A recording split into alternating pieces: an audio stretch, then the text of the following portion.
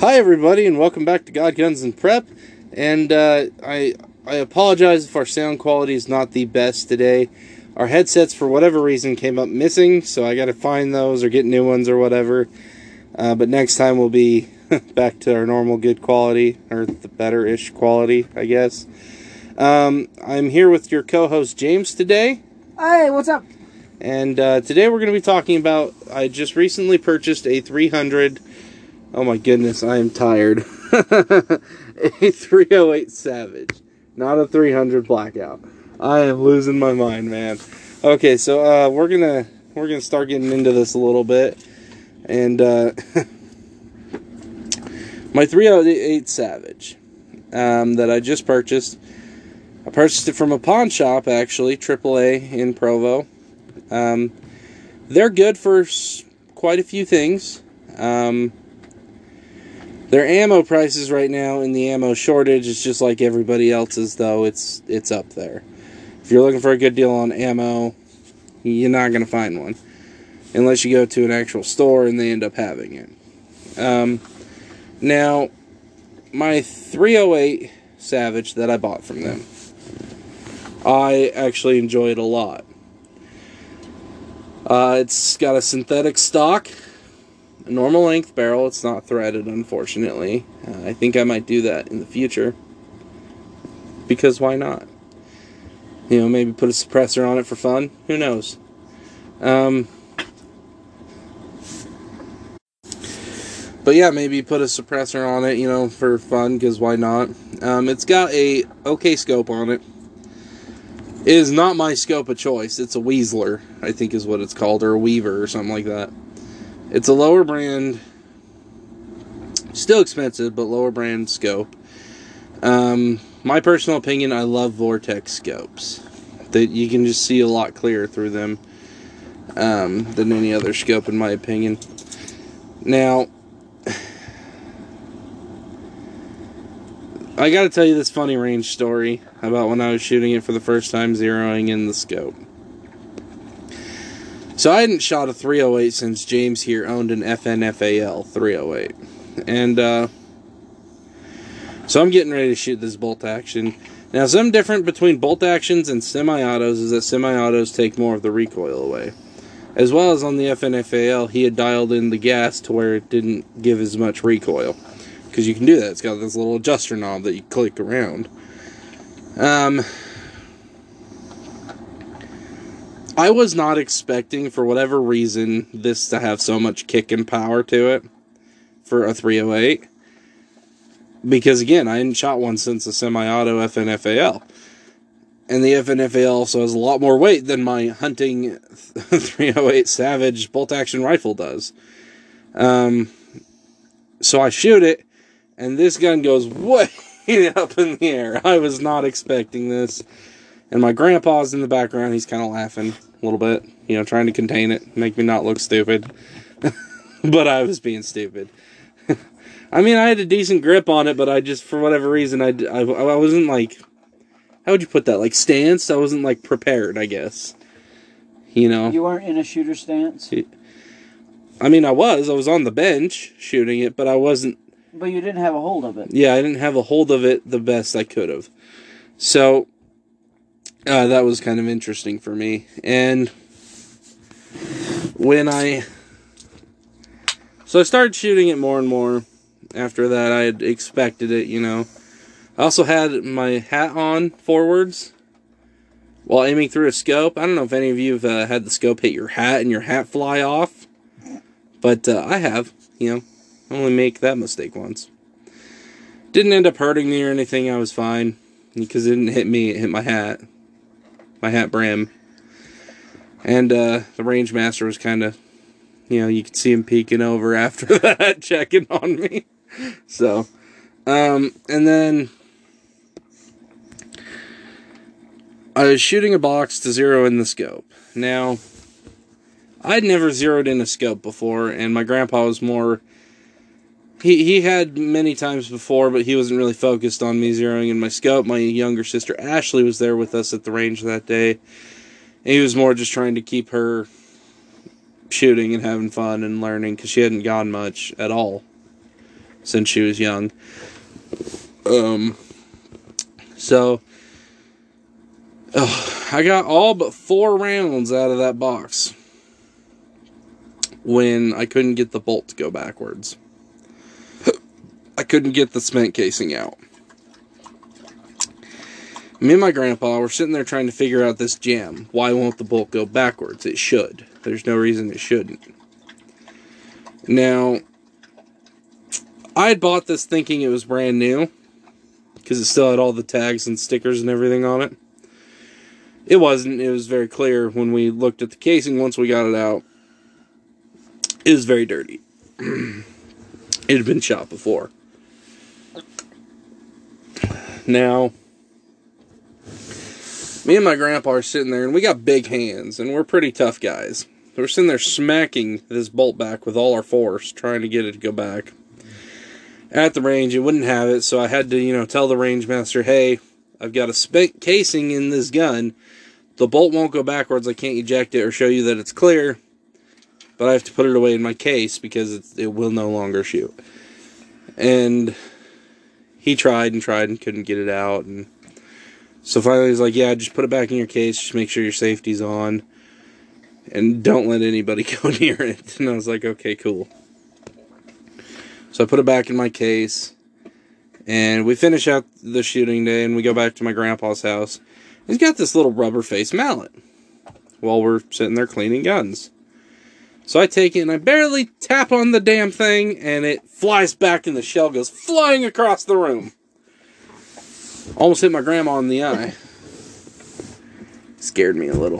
No, I didn't almost hit her in the eye, but... It almost it flew. No, it didn't. Oh. It was just a joke. Anyhow, it flew pretty far, though. It was kind of like, wow, where'd that go? And so I went over, grabbed the casing, and me and my grandpa were comparing that casing to the other ones I'd shot. The only difference we could find, because the casing looked fine, was that there's this nice, thick, black band around it. Well, that gives us 2 knowings what happened. 1, there was so much grime in there that the casing wouldn't let go. 2, it had been shot before I had shot it. Because 1 box, yeah, it's going to dirty that thing up, but not like that. That's like 2-3 boxes worth at least, So I took it all apart, I cleaned it out really good, and my grandpa had read up a little bit and thought that 7.62 by 5.1 was the exact same thing, pretty much, as the 308. We weren't sure. So he started doing some research on it. I did a ton of research on it, because he bought me like 3 boxes of this 7.62 by 51 to shoot out of it. But I hadn't shot because I was scared, because I wasn't sure yet. After a while of researching, I just figured out it's okay to shoot through a 308, but not the other way around. You can't shoot 308 through a 7.62 by 5.1. I mean, I guess technically you could, but there's added pressure to the 308 casing versus the 7.62 by 5.1. So, we will be doing a YouTube video here soon, actually. I'm kind of kicking that into gear soon. Of me shooting 7.62 by 5.1 out of my 308. And James will be there, hopefully. And we'll be out at Pelican's Point doing some long-range shooting. I have a live video. It's like maybe 30-40 seconds on Facebook right now. Sorry I didn't get all the pictures out. It was just kind of a crazy day trying to keep everybody from flagging everybody, because we had some experienced younger shooters and 1 shooter my age that wasn't so experienced. Anyhow, and so it was interesting. My friend Joey mag dumped the AR9 or the AR 9mm, and that was interesting to watch him like kind of piss himself over it. He had a blast. It was great. Another thing that I wanted to talk about today that I think is a good idea to have when you go shooting, whether at an indoor range, an outdoor range, wherever you may want to go, when I got to my grandpa's house, he had put together this little gun toolkit for his guns. I thought, man, that's such a smart idea. Why doesn't everybody make one of those that's portable for their guns to take with them shooting? And so I went to Harbor Freight that day with my wife. She has to approve what I can and cannot buy. You know, women. So I bought this this $12 case. It looks like an ammo crate. You know, like one of those ammo boxes that you carry around. It's bigger, and it has a tray in the top. Now, in this top tray here, I have 3 of these hex key kind of clusters. I don't know how you explain it. Tools. It's got all of them on one little thing that flips out. And I've got 3 of those. Metric, standard, and the star key. And then I've got also in here... Now, this is just the beginning of me putting together this kit, so it doesn't have a lot in there. I've got a 4-piece pick set in there. Picks... I can think of multiple occasions where picks probably would have came in handy out on the range. Or even a pair of pliers. Like, you know. And then I bought a rubber-faced mallet hammer. Just a small one to go in the kit. That's all I've got right now, but those things can all be handy, and you need to make sure that when you go shooting, if you have an extreme malfunction or some reason you have to take your gun apart there, you know, and your gun requires tools, you should probably have those tools with you, or something to suffice that tool, because, for one, what if it's your favorite gun? You know, you wanted to shoot it more, but now you have to you know, put that on hold until the next range day and go home and take it all apart and figure it out. And you can't even shoot it afterwards to make sure you fixed whatever the problem was. Or even maybe it was a major thing, major malfunction. I mean, people spend a lot on their guns. You know, me personally, when my gun has what I think is a fairly serious malfunction, I get worried. Because I pay a lot for my guns. I pay a lot of money for my guns. Whether it's a cheap gun or not, I pay a lot of money for that in a sense. Here's the thing. What's a lot of money to me might not be a lot of money to you on a gun. I think $20 on a gun even is a lot of money to me. I'm different. James over here is like, I got a $1,000 gun. What are you talking about? And I've got a $100 shotgun. But if something happens with that, I'm still going to be super worried. Because in my mind, I spent a lot of money on that. So, I mean, I want to know what's going on with that. I want to know why it's malfunctioning. I want to know how serious this is, how easy it is to fix. So I'd like to be able to take it apart at the range. James? Do you have any thoughts on this? Let's see. I think everything that you said is correct. It's like, you know, it's like, yes, I have some somewhat expensive guns.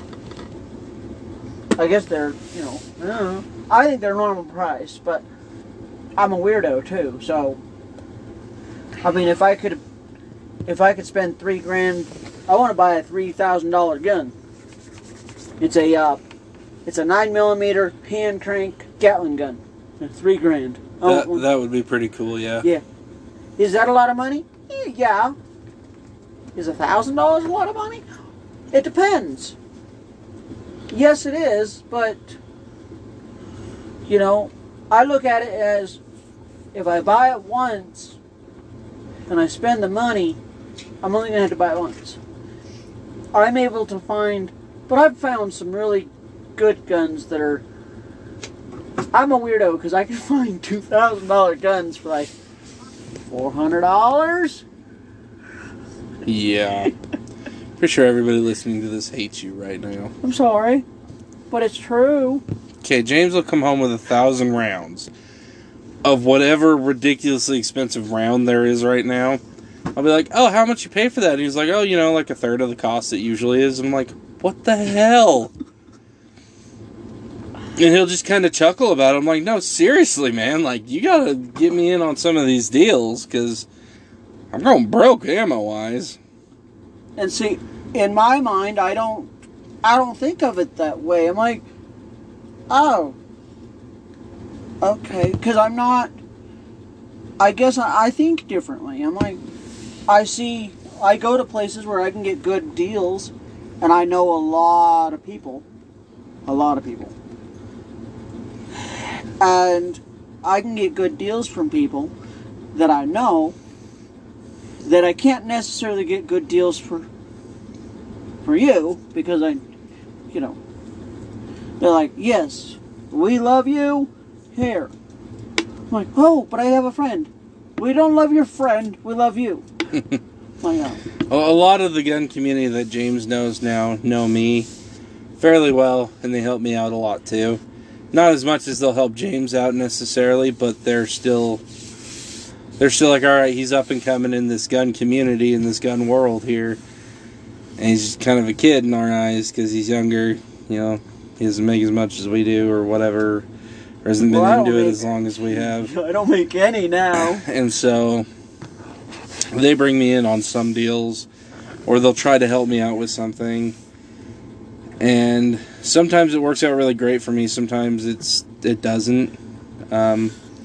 We know a gunsmith. He's an awesome guy. And I have this 12 gauge shotgun. It's tactical. It's got the pistol grip at the rear. And it was having an issue. And I brought it to him and asked him if he could fix it. He said he'll look at it, because there's never a guarantee if you can fix something or not, gun-wise. He looked at it and he said that everything he could find was in spec except for this one piece that he had filed down a little bit, and it was still having the issue afterwards. So, I mean, like I said, sometimes it works out great for me, sometimes it doesn't. I mean, you didn't pay anything for him to do that, though. No, which is awesome, and I was very appreciative. I mean, most gunsmiths, they'll charge you $60 to just look at it. Oh, yeah, definitely. So, and,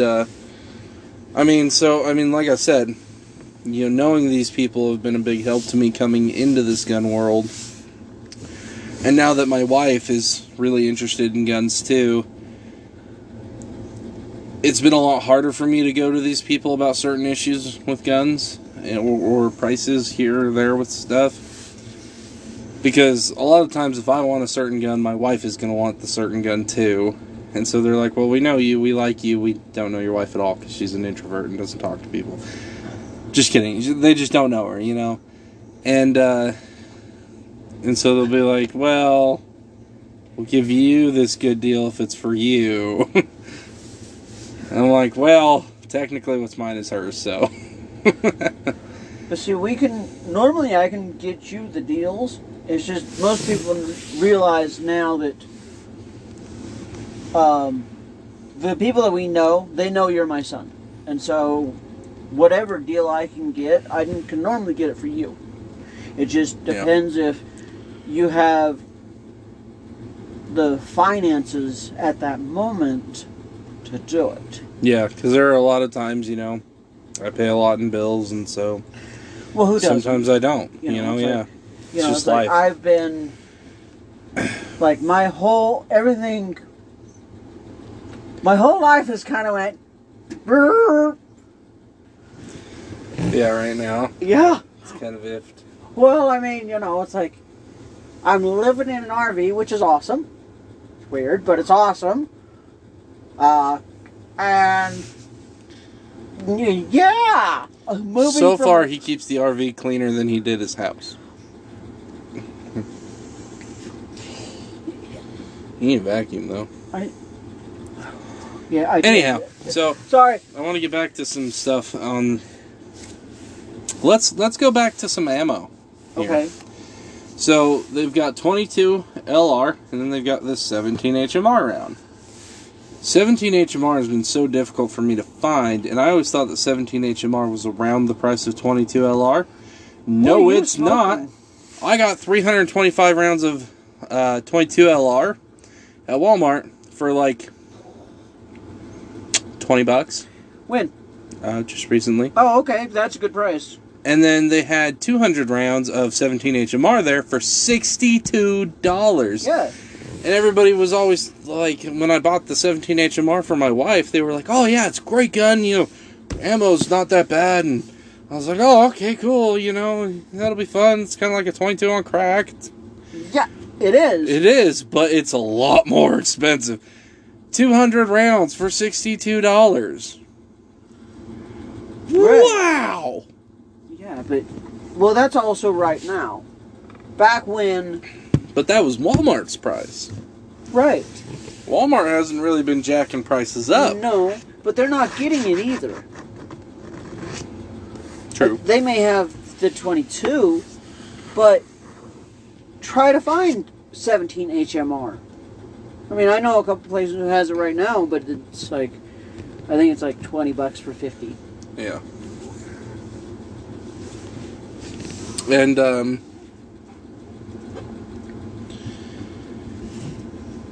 it's just kind of crazy, I mean, ammo prices right now are kind of everywhere. You can still find good deals on a lot of ammo. You just have to be patient and look. Utah Gun Exchange, if you haven't looked on there, sometimes there are awesome deals on there. Because some people are like, I just got into this instead of this, and I don't want this anymore. Practically giving it away. So definitely look a lot on Utah Gun Exchange. There's some good stuff there. There's parts there for all sorts of guns. And, you can start reloading. yeah, which actually I'm going to get into. You can't reload 17 HMR. It's like 22. You can. It just takes a little bit. No, they actually have a reloading kit for 22 long rifle. That's cost effective? I didn't say it was cost effective. Okay, that's the point of reloading half the time is cost effectiveness. But it's something that you can do. Yes. So, is it cost effective? If you can't find it, then yes. Yeah, I guess that's true. Does it take a while? Well, yeah, because you have to put the sensitive primer compound on the where you're gonna impact it with the hammer. So it's an impact explosive, basically, and you have to use a dropper and put it in there after you flatten out the end. So there's a lot more steps, but you can do it.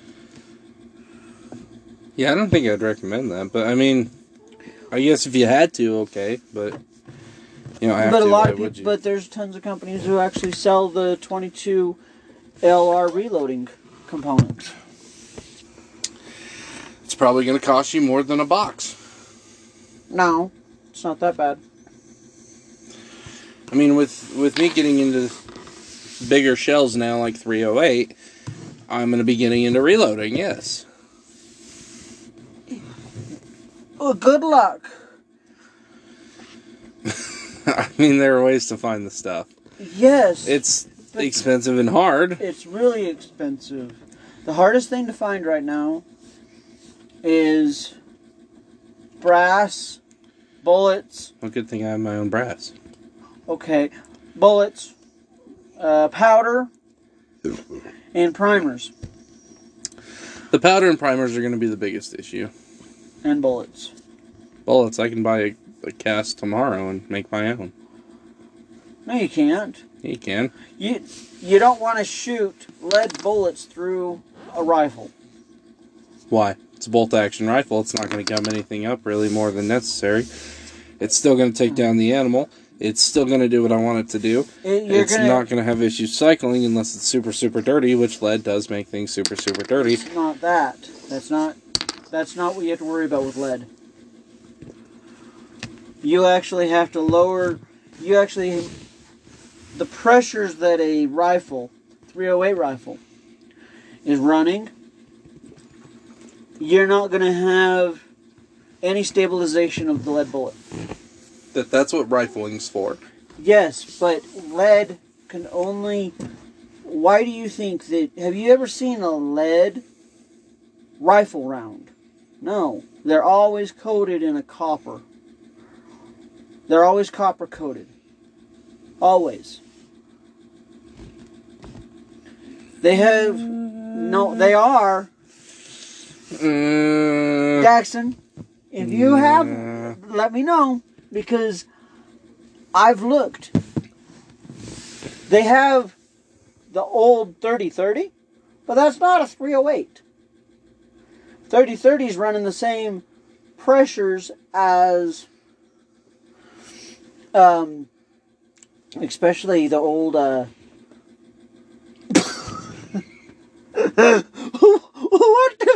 the hell are you doing, dude? Why are you making faces? You're making me cop up my rock star. It's just being a goober. Oh, alright. Anyhow, so Anyway. in case you guys didn't know, He's a I'll nutball. randomly make faces at James during the podcasts.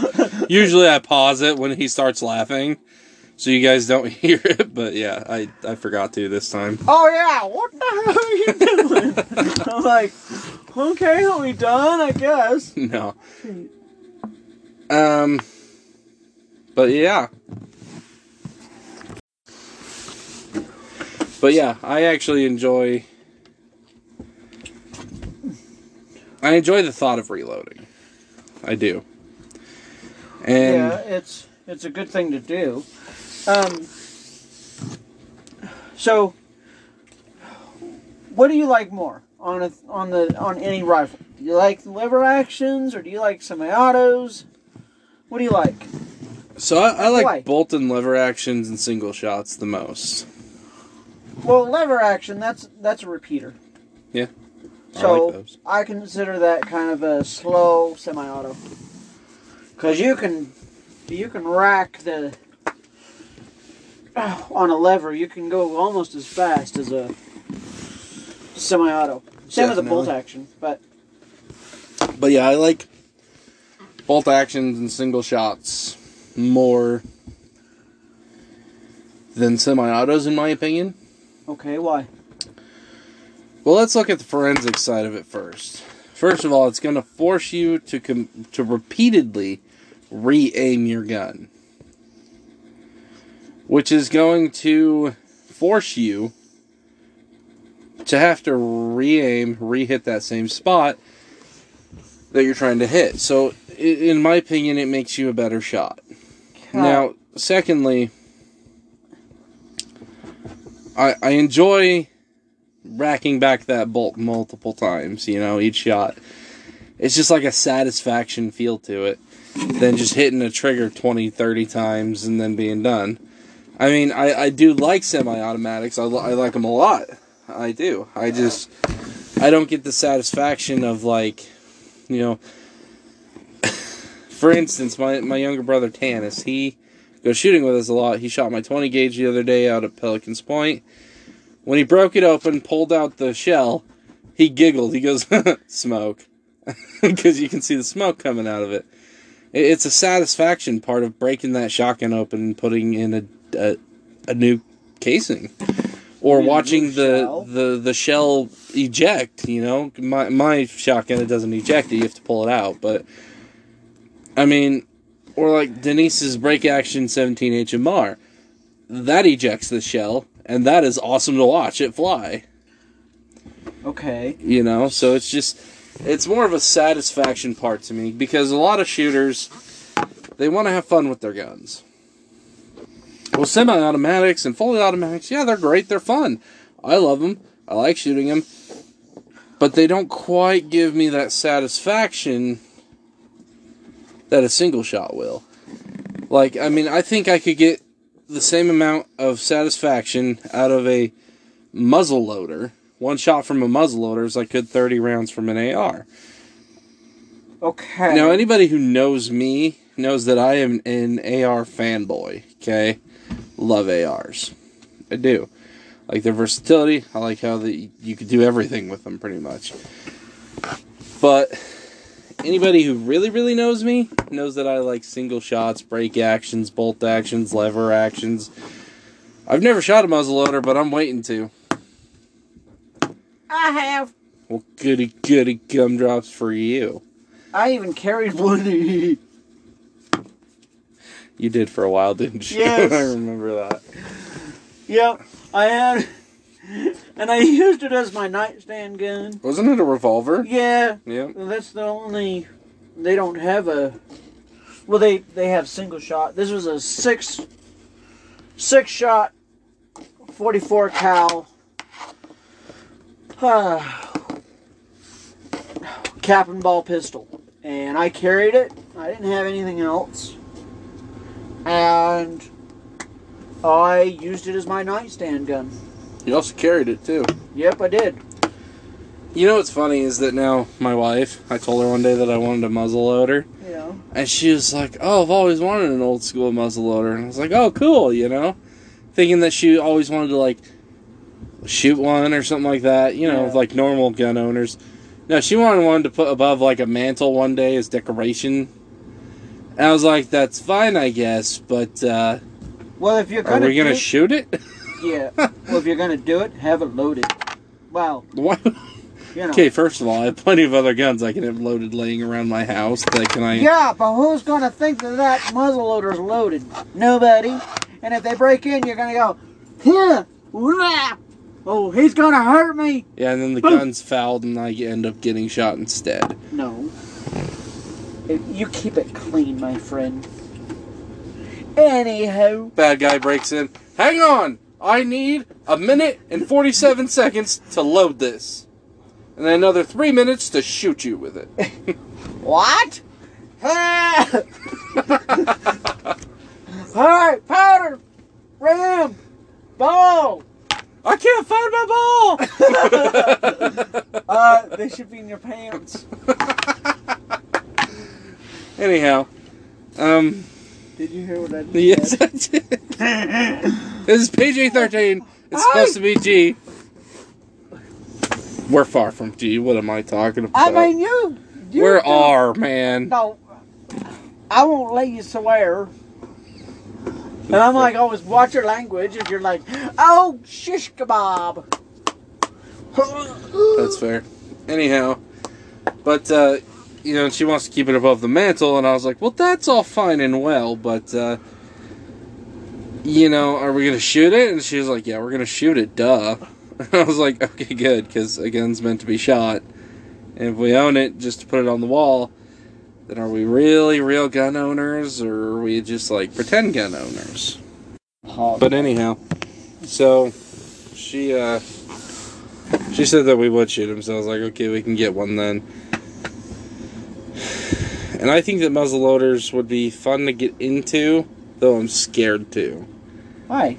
Because there's a lot of extra things that come with a muzzle loader, such as you have to measure out your powder. If you have too much powder, too big of a bang, you know, you have to have the patches, you gotta have the lead balls, you gotta have, you know.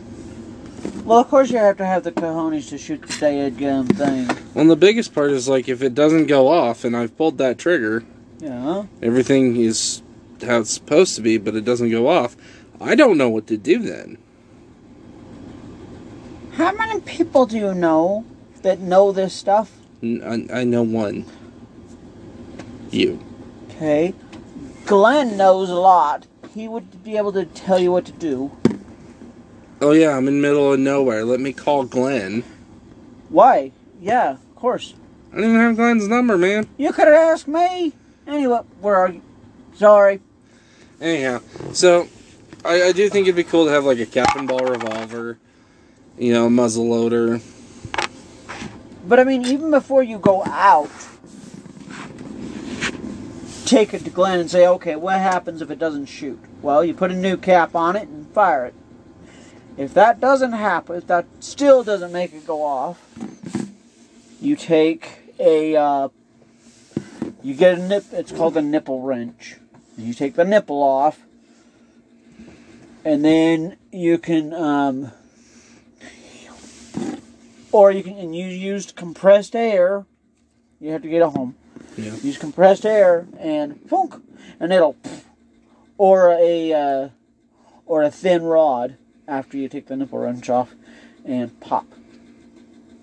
Yeah. So, but most of the time, the only reason why that wouldn't happen is if your barrel is coated in oil and it soaks up or there's water in the barrel. Right. So I mean, you just make sure it's completely dry. You run a patch through it, and you clean out the little nipple and the primer pocket and everything. It's basically you do the same thing you would reloading a round of ammo from a case. Because that's basically what you're doing. Treat the whole thing as if you're reloading a single case of ammo. Right. Make sure everything's cleaned and everything, and then go from there. So. Understandable.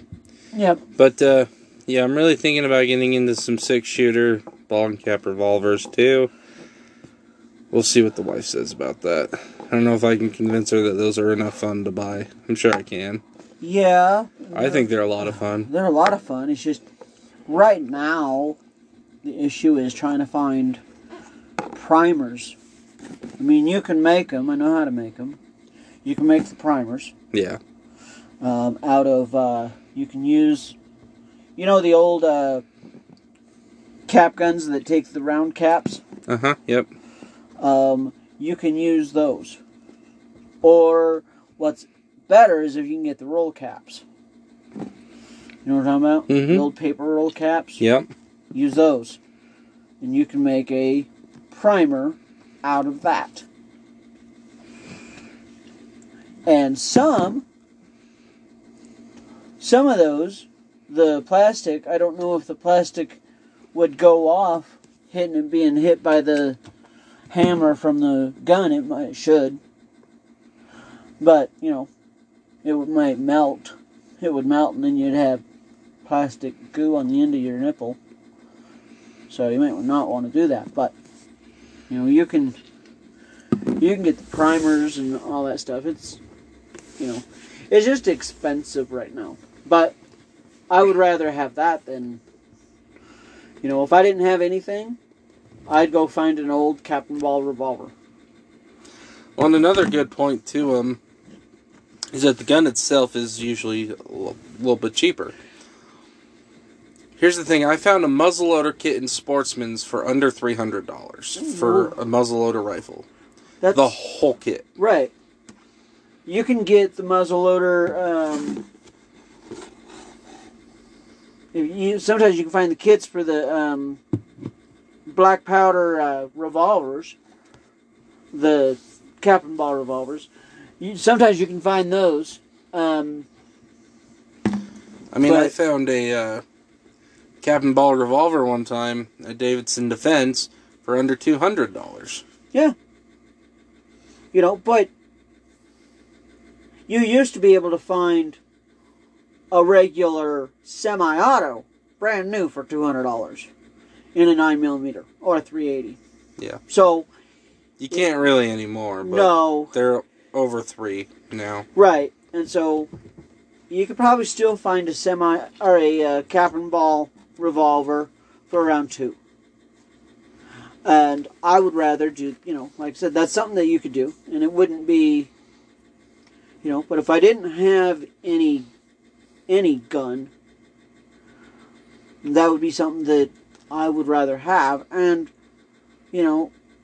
for people who don't like, guns or whatever, that's one, I would think that would be actually something to get them started in. Yes, it has more of a learning curve. There's a little harder to understand it, but there's a lot of people that's all they shoot is black powder revolvers and black powder, because they love it. They love it, and it's actually, and, there's people that actually use those as their primary defense, and I've had a lot of people, I've had this argument. They're like, why would you use that? I'm like, that's not going to hurt anybody. I'm like, do you know how many people have lost their lives to a Captain Ball revolver? Oh, plenty. Probably over 1 million. At least. Because what did they use in the Civil War? Cap and ball revolvers. What did they use before that? Muzzle loaders. Yeah. You know, well, and even in the Old West, they had cap and ball revolvers. Mm-hmm. In the I believe it started 1830s, I think. Yeah. Colt was the first one. And they, so it's like the cap and ball revolver's been around for a long time, and even before that, they had the single shots. Thousands of people died because they got shot by a lead hunk of lead. It's almost a 50 cal hunk of lead going into you. Yeah. You might not survive that. Well, and I personally think that, let's say you're a younger shooter, okay? Now, when I was younger, 16, maybe even a little bit younger. That's not young, but okay. I was trying to get into the shooter world. The problem I had was my mom, she didn't let guns in the house. She didn't like the idea of guns. I couldn't legally buy guns. She still doesn't like the idea of guns in her house. Yeah, that's true. And she has her reasons for it that I don't really argue with. I have before, but eventually just learned to let it go. They're going to do what they're going to do, But I was a younger shooter trying to get into the shooting world, and for a while, when I was like 16, 17, I was starting to think about cap and ball revolvers because I could legally purchase that at 16. You can legally purchase a muzzleloader at 16. You can purchase, I think, all the components to buy to shoot them at 16, I think. Well, no, most of them. Not all of them. Yeah, you have to be 18 to purchase the powder. Yeah. But I mean, for a while, that's what I was thinking about doing, and then I ended up waiting until I ended up getting a lower built from James, actually, one year for Christmas, I think. And then, I think 1 year for my birthday or Christmas or something, he bought me an upper. I bought you for Christmas. For Christmas, I bought you the whole gun. Well, no, because I already had the lower piece, and then you took that. I took it, but it was a stripped lower. Yeah, so it was nothing. So basically, I went and I took that and I held on to it, and I just went and bought you another full gun. Yep, I remember that, and I was so happy. And then me, in my younger years, I was really dumb with a lot of things, guns being included, to where I ended up, selling them or losing them or whatever. Pawning it. Yeah. But you know what? That's the great thing about life, I think, is that you live and you learn hard ways sometimes. So here's a question for you. This is off topic, but I think this is a good question. If you had to do it over again, do you think it is a good idea for people to actually pawn their firearms? Here's the thing. If you're a person like me, I have a very hard time with pawning things because in a sense, I forget about them. And if you're always kind of a little tight on cash, maybe you make an okay amount of money for your age, or maybe you just don't. For a long time, I didn't make much of anything, and I couldn't hold a job very well. It's not a great idea to pawn your firearm to a pawn shop. And I won't do it now. After my last one, I learned. So, now what I do is I find a family member, like my grandpa, for say. I can go to him with a gun and say, hey, I need money for this, something came up. And my grandpa's the kind of guy that's like, whatever, get it back to me when you can, and he'll just hold on to it. So technically I never lose that gun with him, because that's just how he is.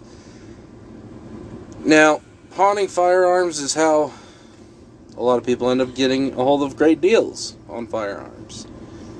Because people pawn or sell them at a pawn shop and lose them, or, So, in my opinion, if you are smart with money,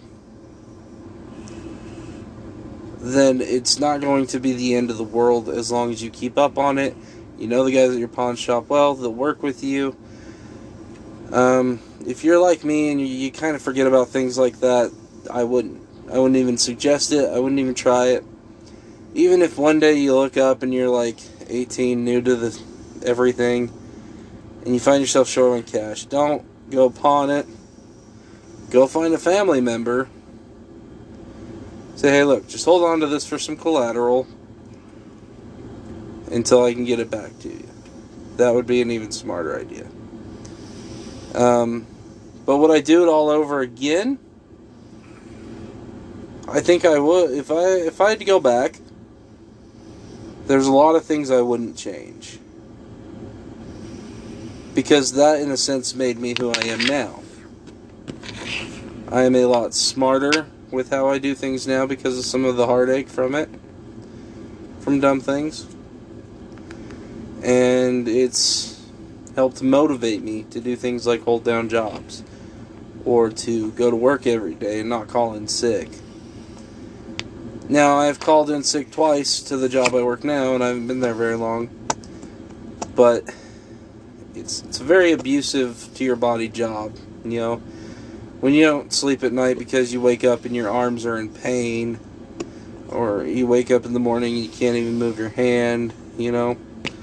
In my opinion, sometimes you need a day to kind of rejuvenate yourself. And you know, I just, you know, you gain knowledge from every bad thing that you do, every good thing that you do. So I think I'd do it all over again. There are definitely some things that I wish I wouldn't have pawned. You know, some favorite things of mine. But, and do I feel bad about losing some of it? Yeah, I wish I hadn't. But again, it just made me realize how much certain things mean to people and how to change. What about you? What do you think about pawning guns? Well,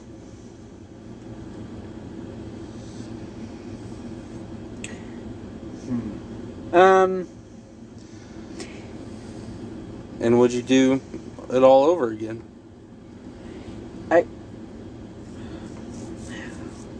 Well, okay, I don't know how to explain this, but when I was young,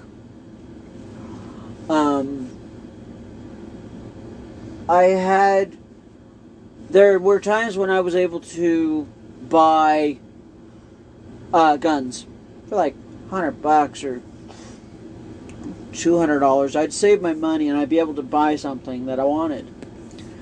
But then, this was before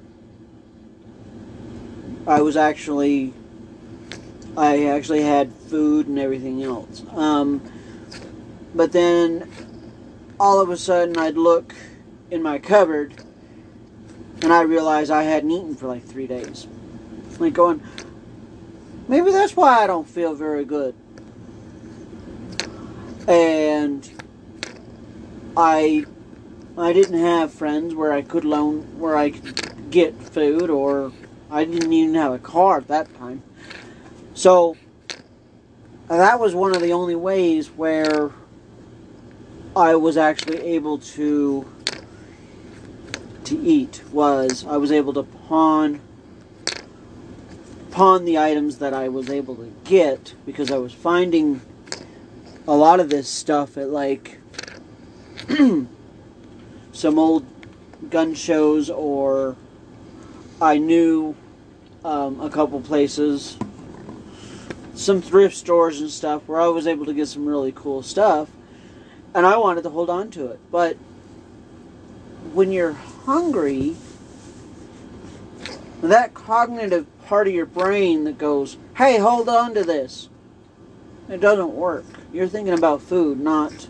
Well, I feel like there are definitely times where it's okay to do things like pawn a gun or right, whatever. And especially, I mean, that kind of goes into my part of you learning things hard ways.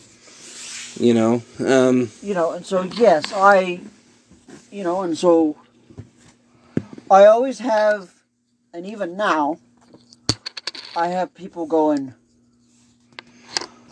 "Oh, you should never get rid of your guns." My view on that is, a gun is a bank account. Does that mean that I don't want to get rid of them? I don't. I would do anything I could, but I have that view that if I need it, that's why I have it. So that I can, if I needed to, let's say one of the dogs got ran over, like he did. Yeah. What did I have to do? I had to go and pawn a gun because it was going to be $400 to have him look at. And he was like, "Oh!" We had him looked at, and we were jumping up and down, and they were like, "No broken bone." Woohoo! Why is he whimpering like a baby? I don't know. And then he shrugged it off as like, but, I was able to afford it because I was able to pawn something, and I was able to pay it back. So, I mean, yes, I think that in certain... And that goes into my, like with me, it's different because I'll forget about it, in a sense.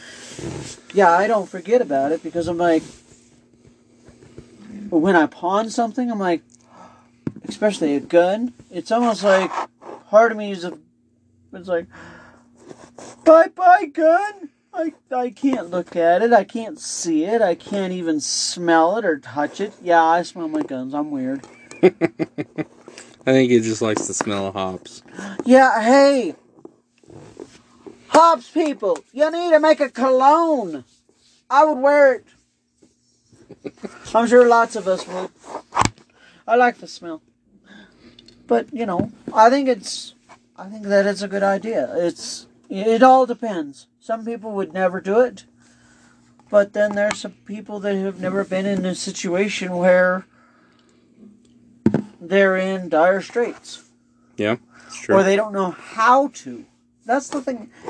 And maybe we should go into that one of these. Not tonight, but we should actually explain how to. A couple people. We could probably have a conversation with one of the pawn shop people I know, and they might be able to explain actually how that works. Yeah. Because I don't know if they're, and we're not trying to get people to actually do it, because, no, you have to know if you can or not. It's just, I know there's a lot of people that are afraid of how to do that, because they're like, or they think of pawn shops as these seedy shops who are like money hungry and all oh, you're going to get something that's stolen or broken or whatever. And it's like, no, most of all the shops I know of, no, you're not going to find anything that's stolen because it actually goes through the FBI and police database. And it's held onto for like 15 days. Has to. So, it's against the law, and if the police come and say, okay, it's stolen, they get it back, and the person that it's stolen from, they don't have to pay whatever the pawn shop paid for it. They're out of the money. Yep. So But they also have insurance to cover stuff like that. Most of them don't. Insurance doesn't normally cover stuff like that. They're just out. Because it's not... Unless it's like, $15,000 or something way extreme. But most pawn shops aren't going to loan you that anyway. That's why it's hard to get a loan close to the value of what it's worth. Yep. Because they want to make sure that if they, even though that's why it's like, because they want to make sure that it's not stolen and they can resell it, that's fine. But if it happened to be stolen, then they're out of the money. And they can't go back on anybody to find out. hey, this was stolen. Because, let's say the person they got it from, they know him, and they're like, dude, this was stolen. What? I just got it from, and it happens. They're like, well, I just bought it online. Or I got it from on another place. It's like, yeah, that's when it's stolen. It's like, so, that's why I don't like doing a lot of buying guns online from, like, the Utah Gun Exchange. I'm not saying that that stuff's stolen. I'm not, but you don't know. Yeah, that's true. And we would love to talk with you more tonight, guys, but unfortunately we are out of time. So catch us next time where we talk about, whatever we talk about. We're kind of sporadic. We're random. Maybe we should talk about how to go about doing a loan. Yeah, maybe. I think that would be a good idea. Yeah. So, anyhow, God bless everybody, and y'all have a wonderful night. And you have a good night, guys. God bless you.